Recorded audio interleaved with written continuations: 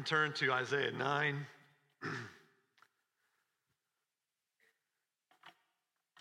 Isaiah 9.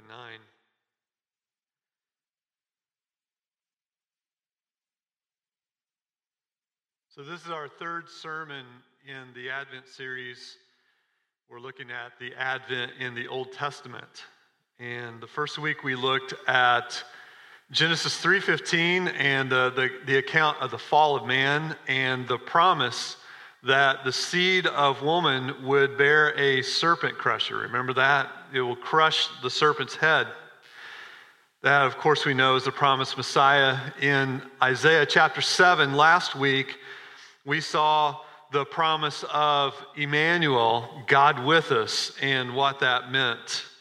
Today we're going to read Isaiah 9, and we're going to see the great reversals that come about as a result of the coming of the Messiah. So if you will stand with me, we will read the first 7 verses of Isaiah chapter number 9. There will be no gloom for her who is in anguish. In the former time, he brought into contempt the land of Zebulun and the land of Naphtali. But in the latter time, he has made glorious the way of the sea, the land beyond the Jordan, Galilee of the nations. The people who walked in darkness have seen a great light. Those who dwelt in a land of deep darkness, on them has light shone. You have multiplied the nation. You have increased its joy. They rejoice before you as with joy at the harvest, as they are glad when they divide the spoil. For the yoke of his burden and the staff for his shoulder, the rod of his oppressor, you have broken as on the day of Midian. Every boot of the trampling warrior shall battle tumult, and every garment, let me start over on that verse. Every boot of the trampling warrior in battle tumult, and every garment rolled in blood will be burned as fuel for the fire. For unto us a child is born, to us a son is given, and the government shall be upon his shoulder, and his name shall be called Wonderful Counselor, Mighty God, Everlasting Father, Prince of Peace. Of the increase of his government and of peace there will be no end. On the throne of David and over his kingdom, to establish it and uphold it with justice and righteousness from this time forth and forevermore. The zeal of the Lord of hosts will do this. May the Lord add his blessing to the reading of his word. Let's pray together. We thank you, Lord, for the wonderful promises that we see in the Old Testament of the coming Messiah, and the fact that because Jesus has come, there are so many consequences. We currently live in a land where there are skirmishes that we are fighting with a defeated enemy. But one day, when Jesus comes back in the second coming, he will rule forever with justice and righteousness, and peace will be all over the land. And Lord, we are longing for that day. But I pray that you will encourage our hearts and strengthen our hearts in Jesus Christ today. In his name we pray. Amen. Thank you so much. Now, if you remember the context of Isaiah chapter 7 to 9, you know that the things look bleak in Judah during the lifetime of Isaiah the prophet. Assyria is knocking at the door. The two kingdoms north of Judah, the northern kingdom of Israel and Syria, have joined together in a military league, hoping in vain that they'll be able to ward off this rising empire. Jerusalem is in the middle of Judah, and many of the towns around Jerusalem are beginning to be overrun. Jerusalem is a stronghold at this time, but the Assyrians are knocking at the door. And so the people of Judah are very fearful. King Ahaz, if you remember last week, the Bible says that, or Isaiah says that his legs shook as if a leaf shaking in the breeze. And it's looking very dark and very bleak when you look at chapter number 8 of Isaiah. So if you have your Bibles, look into the end of chapter number 8. You're going to see how bleak things are. Speaking of the Israelites in Judah, look at verses 21 and 22. They will pass through the land, greatly distressed and hungry. These are God's people he's talking about here. The they are Jews, not Assyrians or anybody else. Greatly distressed and hungry. And when they are hungry, what are they going to do? They're going to be enraged. They will speak contemptuously against their king, Ahaz, and their God, and turn their faces upward. And they will look to the earth.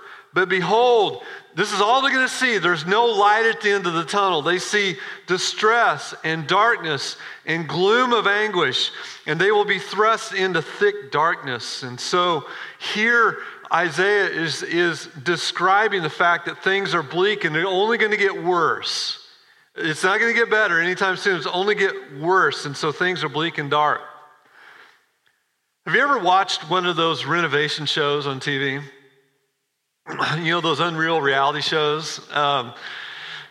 You know, there have been a lot of them out there over the years. You've got Chip and Joanna Gaines are probably the most famous ones, right?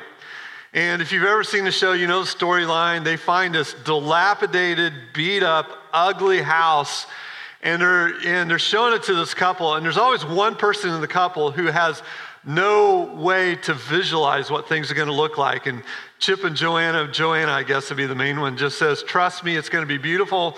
And as far as that couple knows, they don't see the house again. I'm sure that, who knows about these shows, right? But supposedly they don't see the house again. So they see this dilapidated house. And then sometime later, they have the big reveal, and it looks nothing like what it did. It looks like a brand new house, doesn't it? The transformation is marvelous. It's wonderful. It's breathtaking sometimes. It's almost instantaneous. And that is the difference between Isaiah chapter 9 and Isaiah chapter 8. Look again at the end of chapter number 8. We see darkness and distress and gloom and anguish. And then there's this tremendous change. There's no longer gloom and doom and darkness, but rather there's light and joy and peace, a glorious new creation, a new reality. In reality, it's a great reversal has come about. And Isaiah 9 really is promising people a great reversal. He's promising that to you and to I as well. And this great reversal happens because the King was born. His name is Jesus Christ. And so we're going to spend the bulk of our time thinking about this child that Isaiah speaks of, who is such a great blessing. And then we're going to talk about the blessing of renewal and redemption and new life that is to come. But let's first look at the description of this reversal. It's incomprehensible, the reversal. So when you look at verses 1 to 3 of Isaiah 9, you see the promised reversal, and really they are the result of Christmas. Have you ever thought about that? This reversal, the three verses we're going to read, are really the reversal that comes about because we celebrate Christmas. And what we see, first of all, is glory replaces doom in verse number 1. But there will be no gloom for her who was in anguish. In the former time, he was brought into contempt, the land of Zebulun, the land of Naphtali.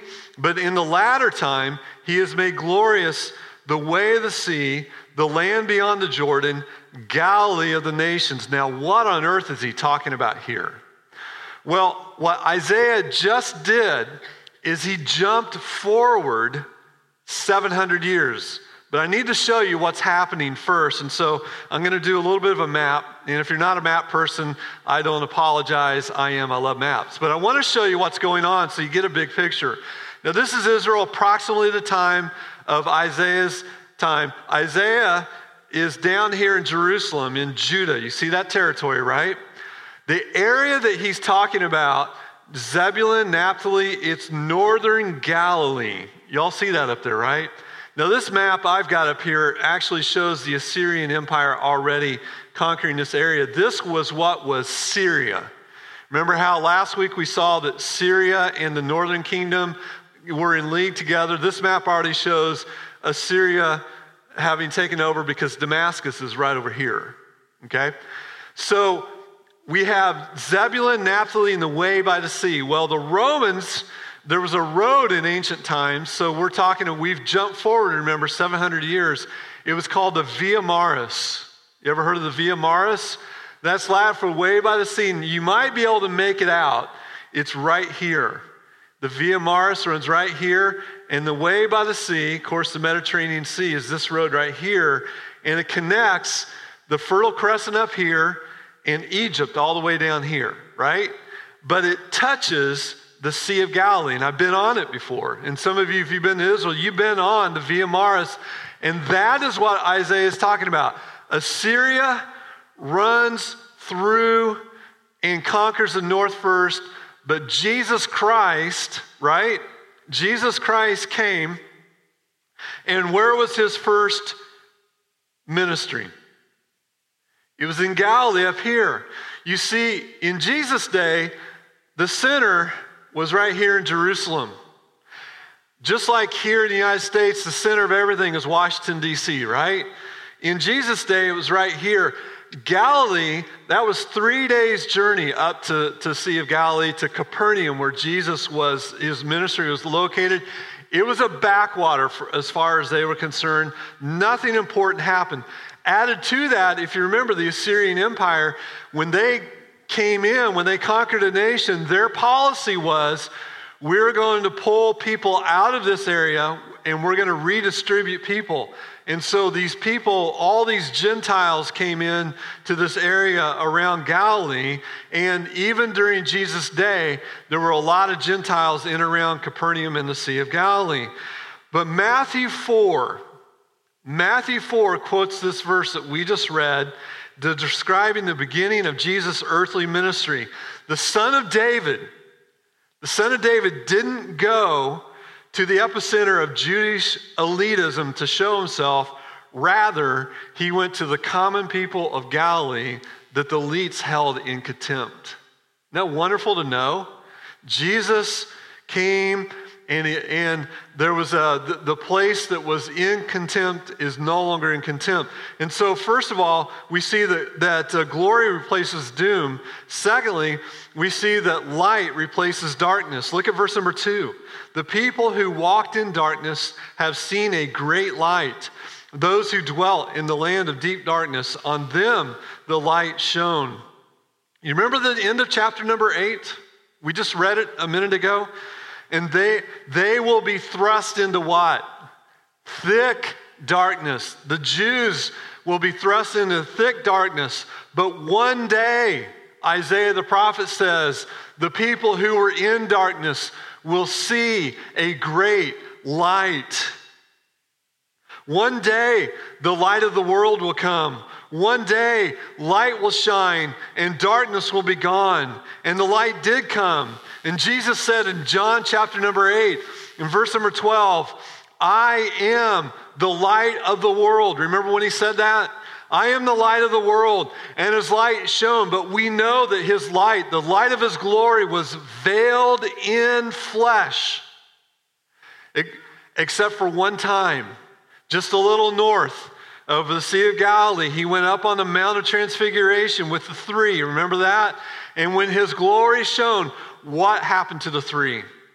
They fell down because his glory was so overwhelming to fallen humanity.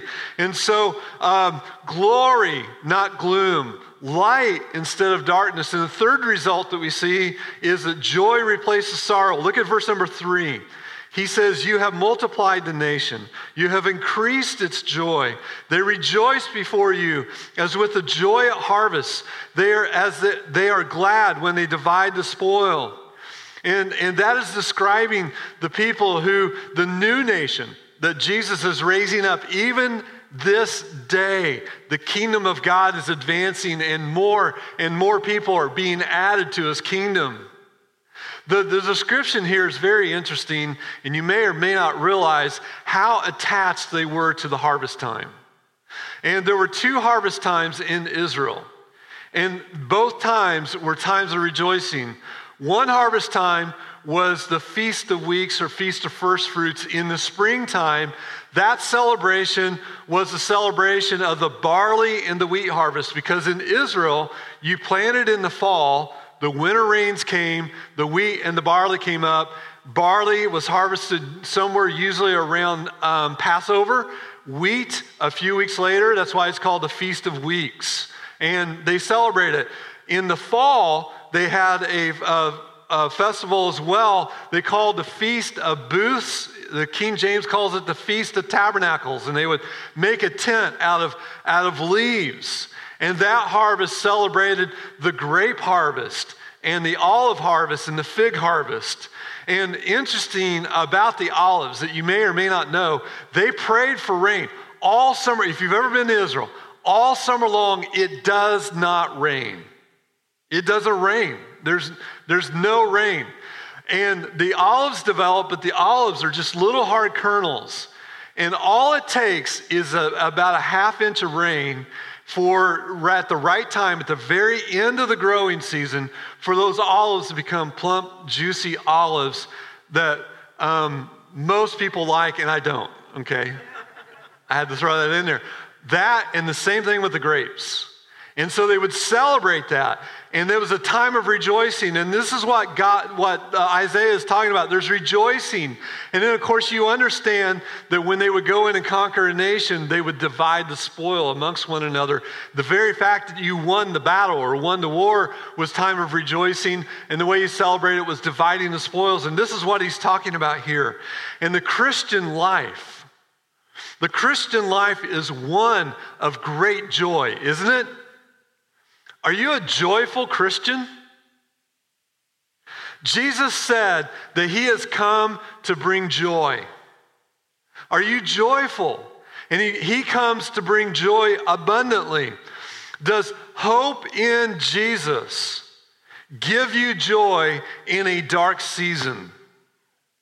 I don't know about you, but I think the times when joy settles in my soul the most is when a loved one passes away, right? Because we don't sorrow as those who have no hope. In our joy, we know that Jesus Christ has saved them if they're a believer, and one day we will see them again. If they were suffering, guess what? We have the joy of knowing this dear person that I love so much is no longer suffering. They saw Jesus before I did. Isn't that a source of joy? We have a source of joy knowing that what our trials that we have here on earth they're only temporary, only for a little while. Yes, I wish that they would pass. Yes, I wish that God would just remove trials from my life, but he doesn't do that. And it increases our joy, it increases our hope. And so, anchored in Jesus Christ, the believer has joy that is untouchable by circumstances. And it's different from happiness. And so these are the promise reversals because of Christmas, the coming of Messiah. But I want to look at the immediate cause. What's the immediate cause for this future freedom? Well, if you look at verses 4 and 5, after spending 3 verses describing the joy that is to come, Isaiah explains the cause. And I want you to look at this. It's figurative language. It's somewhat difficult, but let's look. Verse number 4. He says this. By the way, before I get there, Isaiah is now looking far into the future, even past us. Far into the future at final deliverance. And he says in verse number 4, for the yoke of his burden and the staff for his shoulder, the rod of his oppressor, you have broken as on the day of Midian. Now this recounts the exile.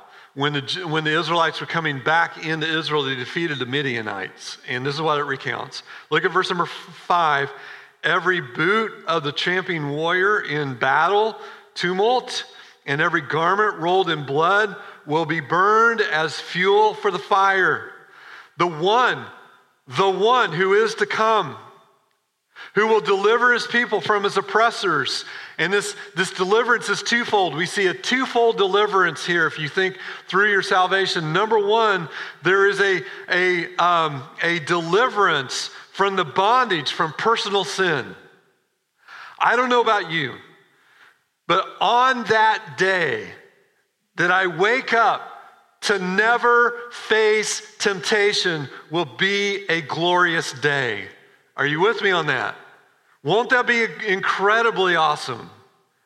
The freedom from the bondage of sin. Now, we have that freedom now.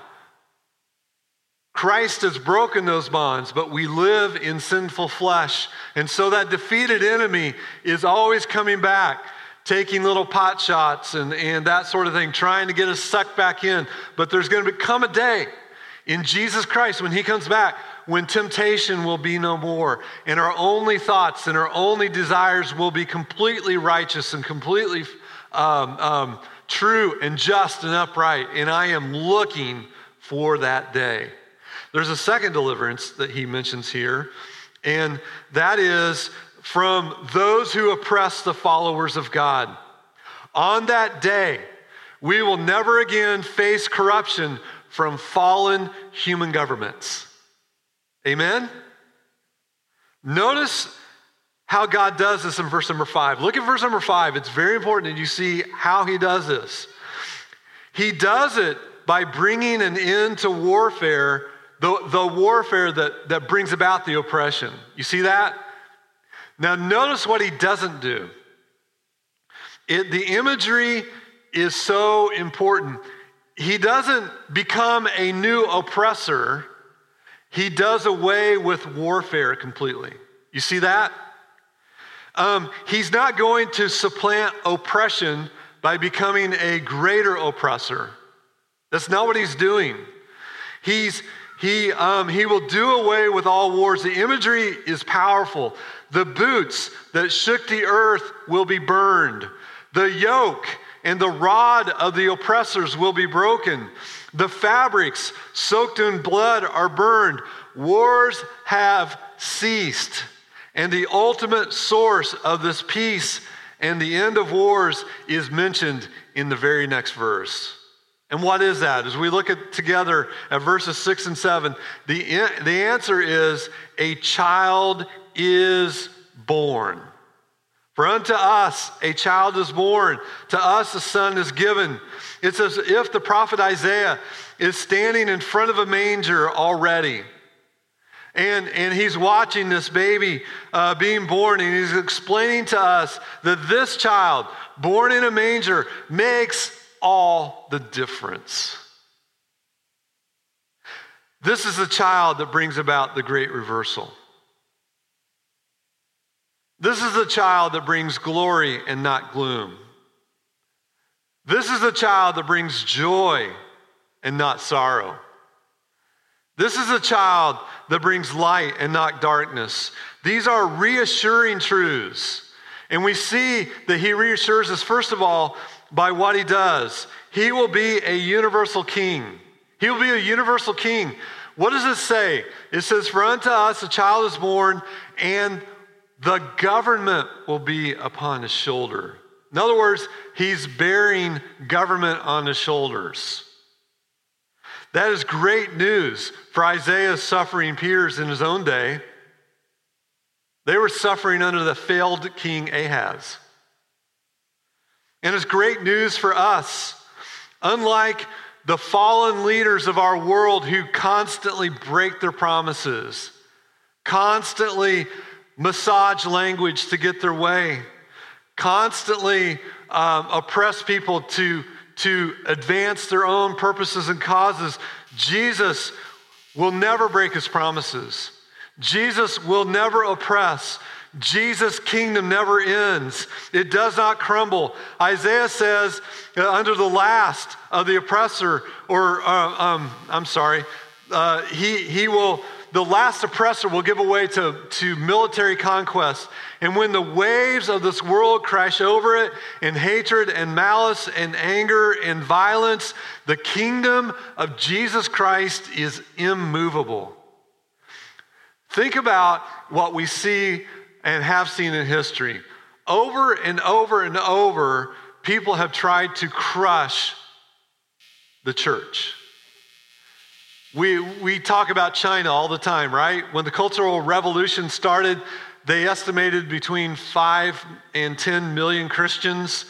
Most recent estimates are 100 million Christians in China, even as the Chinese church or Chinese government throwing pastors into jail.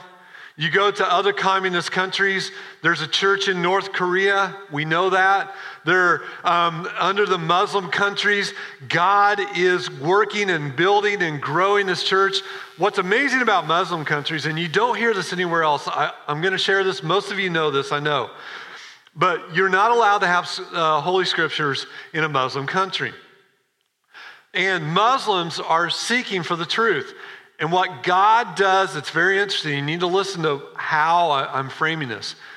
He comes to people in dreams. And over, you see, he comes to people in dreams and says, go see this person. They go see that person, and that person ends up being somebody with the gospel of Jesus Christ, and the person gets saved. And those conversion stories are over and over and over. Dear believer, governments and oppressive regimes will not overpower God's church. Isn't that wonderful? And so the government will be on his shoulders. Verse number 7, look at verse number 7. Of the increase of his government and peace, there will be no end. It's completely indestructible. It's unstoppable. It's triumphant. And he will reside over the throne of David and over his kingdom, and he will establish it and uphold it with justice and righteousness. And he says, from this time forth and forevermore. And nothing can thwart the rule of Jesus Christ. He will build his church. He will fulfill his purposes. He will establish his kingdom until at last, at the end of the ages, the glory of the Lord shall cover the whole earth as the waters cover the earth. Isn't that going to be a wonderful time? It's going to be great. I have a Bible study group that meets on Friday mornings, and we're finishing up the book of Revelation. And this is exactly what you see in the book of Revelation, isn't it? Over and over, there's a proclamation in Revelation that says, the Lamb wins. The Lamb wins constantly. The Lamb wins. Christ triumphs. He's the King of Kings. He's the Lord of Lords. And so when the angel Gabriel told Mary that she in fact would be the virgin of whom Isaiah spoke, who would conceive and bear a son called Emmanuel, Gabriel appears and uses the language of this very passage to explain to her who her son would be. Luke 1 in verse number 32 says this, he will be great and called the Son of the Most High. The Lord God will give to him a throne of his father David, and he will reign over the house of Jacob forever, and of his kingdom there will be no end. How wonderful is that? Now, Christ's kingdom, as we know, it's not a political or military or economic kingdom. It's not at this time in its character. It's spiritual in its nature, isn't it? That's the kingdom right now. Yet, it is immovable. It's unstoppable. And so glory, not gloom. Light, not darkness. Joy, not anguish, are yours through faith in Jesus Christ.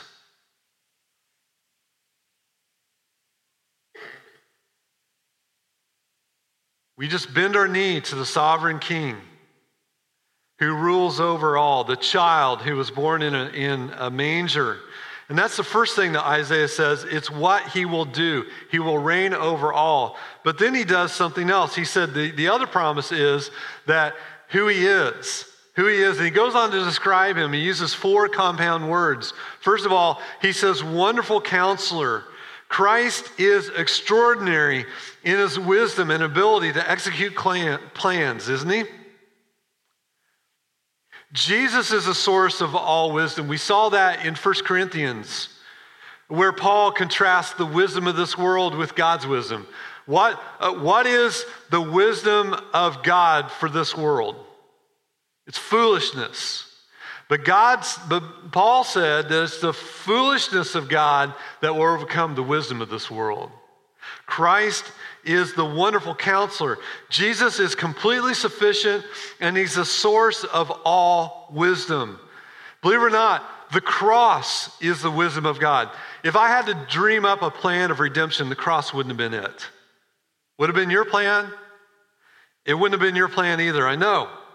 And so what looks like folly and failure, the cross is the great wisdom of God securing salvation for the world. Jesus Christ crucified, therefore, has become for us wisdom from God. That is righteousness, sanctification, redemption. In other words, Jesus is all the wisdom that we need, all the answer that we need. A sufficient Savior for the world, the wonderful Counselor. Secondly, he's mighty God. Jesus is the omnipotent God, isn't he? His miracles attest to this. We saw that veiled. We mentioned it was veiled, but it was the mighty power of God was still there in Galilee. The feeding of the 5,000, right? The calming of the waters of the sea. The expelling of demons. The healing of the lame and sick, the raising of the dead. There is no enemy too powerful for Jesus Christ. Yet, he was born completely helpless. The omnipotent one came in the form of a helpless child. He allowed himself to be carried in the arms of the person that he was going to save one day. He allowed himself to be nailed to a tree. But this moment, the moment when it seemed like the greatest failure, was actually the moment of greatest and most powerful victory, forever conquering sin and the grave. He's the mighty God. Third, he's the everlasting Father. He's one with the Father. He's everlasting. He's divine. And he loves as the Father loves his children. Nothing can separate us from this love. And then finally, he's the Prince of Peace. He is the Shalom. That's that word, Shalom there, Prince of Peace. What is he talking about, Prince of Peace? Well, first of all, he's talking about peace between us and the Father, isn't he? Because we know from Scripture that humanity is at war with God for the most part. They don't even know it, do they? We're at war with God. Most of us don't even know it. Romans 5:1, therefore, since we've been justified by faith, we have peace with God through our Lord Jesus Christ. Ephesians 2:14, He himself is our peace.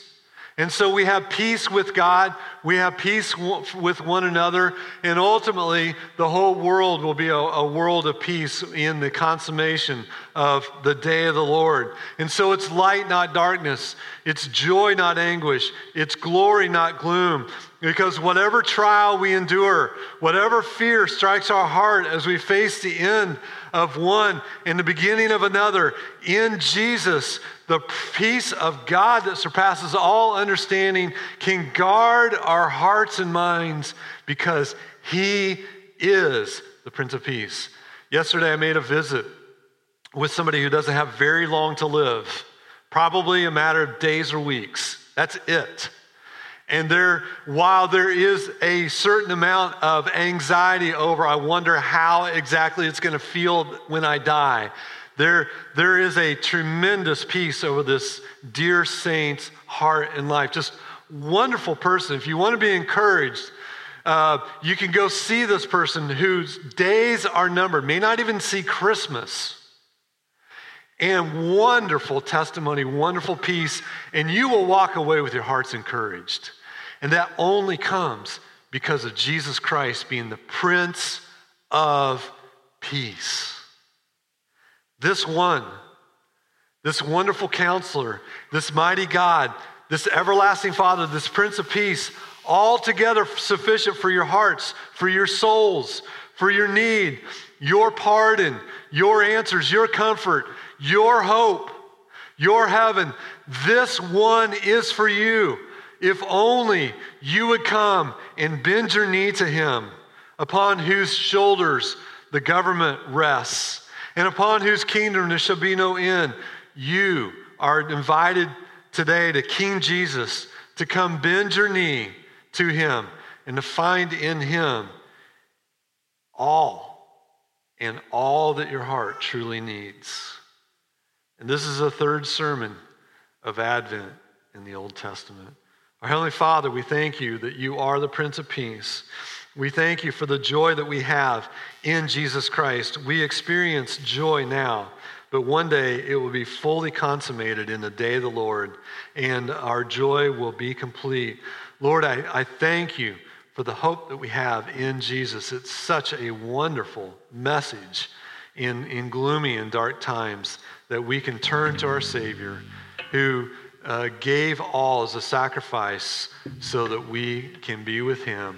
Lord, I pray that not only as we bend our knee in salvation to him, that daily we will make it a point to bend our knee in submission to your daily will, day in and day out.